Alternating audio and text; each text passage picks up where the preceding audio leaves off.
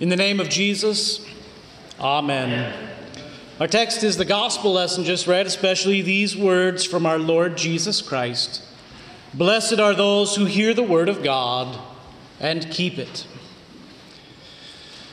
Dear Christians, Jesus, in our gospel lesson for this morning, is accused of driving out demons in the name and by the power of Satan. Satan undermining Satan. That's what they accuse Jesus of. But it is not true. Satan did not send Jesus. Satan is terrified of Jesus. And so it is that Jesus teaches us in our gospel lesson this truth. Satan is not divided against himself. He is not. Satan is completely and totally united in purpose. Satan wants to destroy your faith. He wants you to die whenever that time comes outside the faith. To go to hell. That's what Satan wants. Don't question it because it's absolutely true. Satan wants to destroy your faith. He works hard at this day in and day out. He instills fear within you, trepidation in each and every one of you. He's always seeking a way to separate you from God's holy, precious word because he knows that it's the word that creates and sustains faith.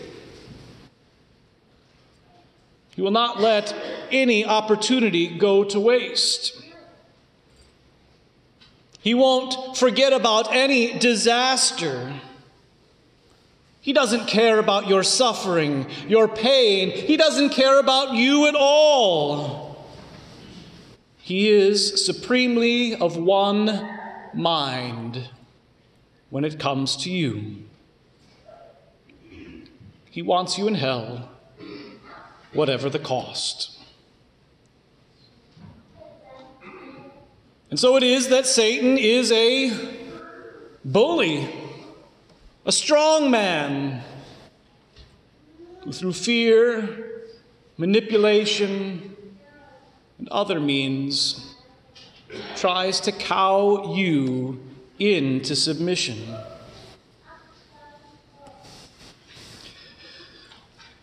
We've seen this very thing playing out in our world, our country, and our community in the last week or so, haven't we? Fear has gripped us.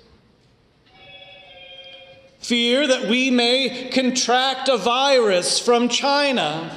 Fear that hospitals will be overflowing. Fear that our government has failed us. Fear that some surface that we come into contact with may not be perfectly sanitized. Fear that all of our money will be gone, our jobs lost. Fear that we'll be quarantined into our homes with no toilet paper. Fear that our loved ones might die. Fear that we might die. That things are out of control. Satan seeks to remind us of these fears left and right. He is not divided. He shouts these fears into our ears. Be afraid, there's no hope for you. You'll get sick, you'll die. He seeks to draw your attention to the news, to Facebook, to Twitter, to the person coughing in front of you in the checkout lane. to the panicked voice in your head, to the person who sniffles.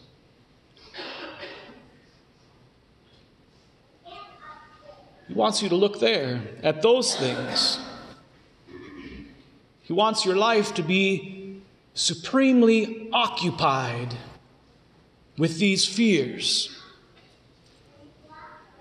Because the more attention you pay to those fears, the less attention you pay to Jesus, your Savior. No, Satan is not divided.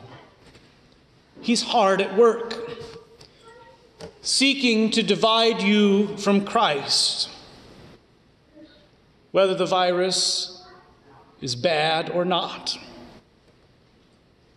He's seeking to keep your attention where he wants it. On your fear, not Christ. He is a bully, a strong man, a parasite who wraps his fingers around you and holds you right where he wants you, all so that in the end, he might knock you down to suffer the same way he is doomed to suffer.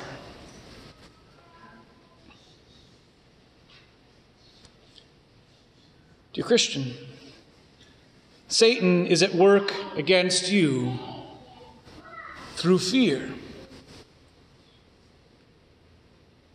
He's at work in this way because more often than not, fear works. Sometimes we become so panicked with fears we forget God's promise that he will never leave us, that he will never forsake us. Sometimes our fear is so large that we can't even hear God's word that says dozens of times, "Fear not. Be not afraid. I am with you."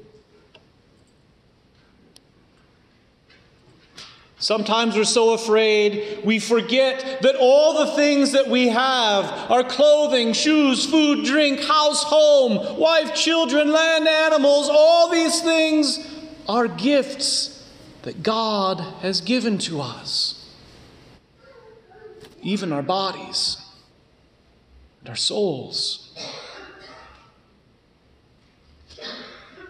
Sometimes we're so fearful we forget what God promises will be our end. Not tombs, graves, hospitals, sickness, but eternal life with peace and comfort and joy.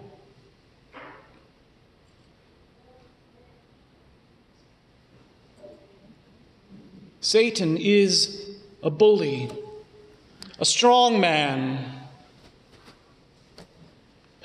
Jesus,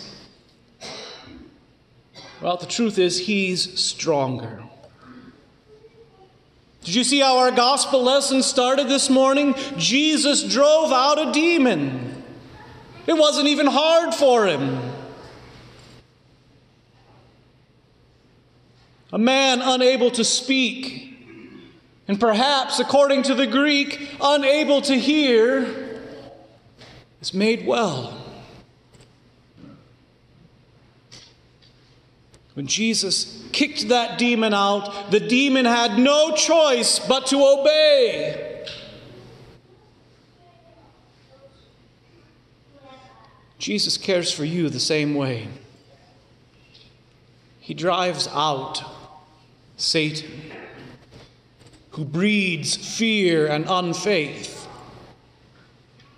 It may feel like Satan has his fingers around you, but Satan cannot hold you when Jesus does.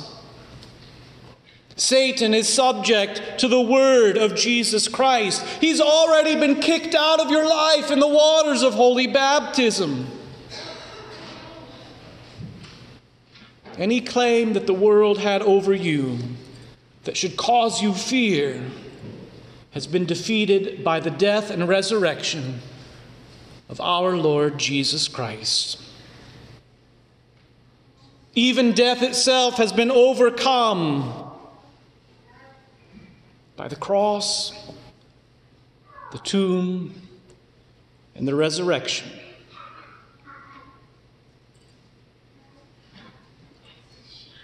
Jesus drives out demons. Jesus kicks out Satan, not by the power of Satan, not as some trick to try and get us peaceful before the end comes.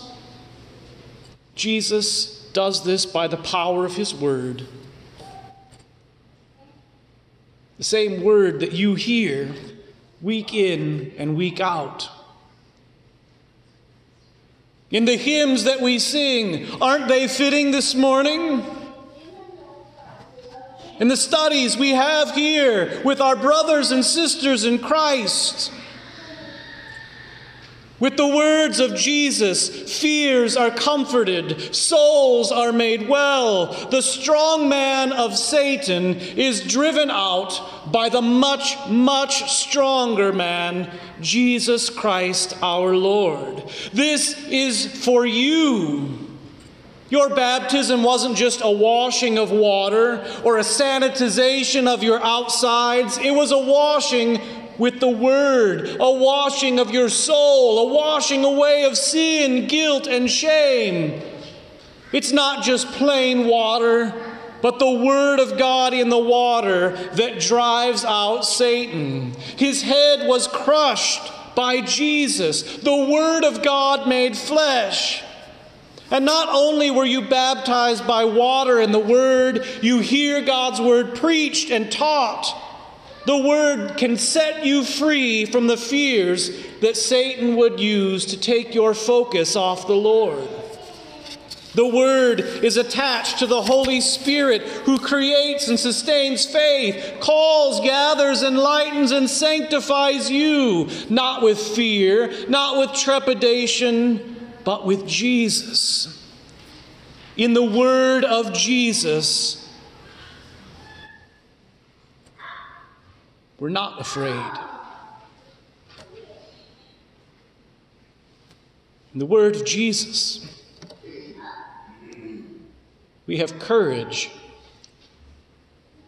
to face whatever the world throws at us.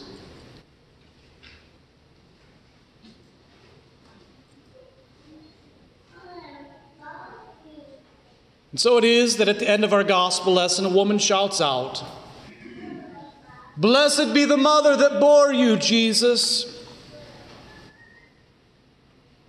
But Jesus focuses our attention exactly where it should be.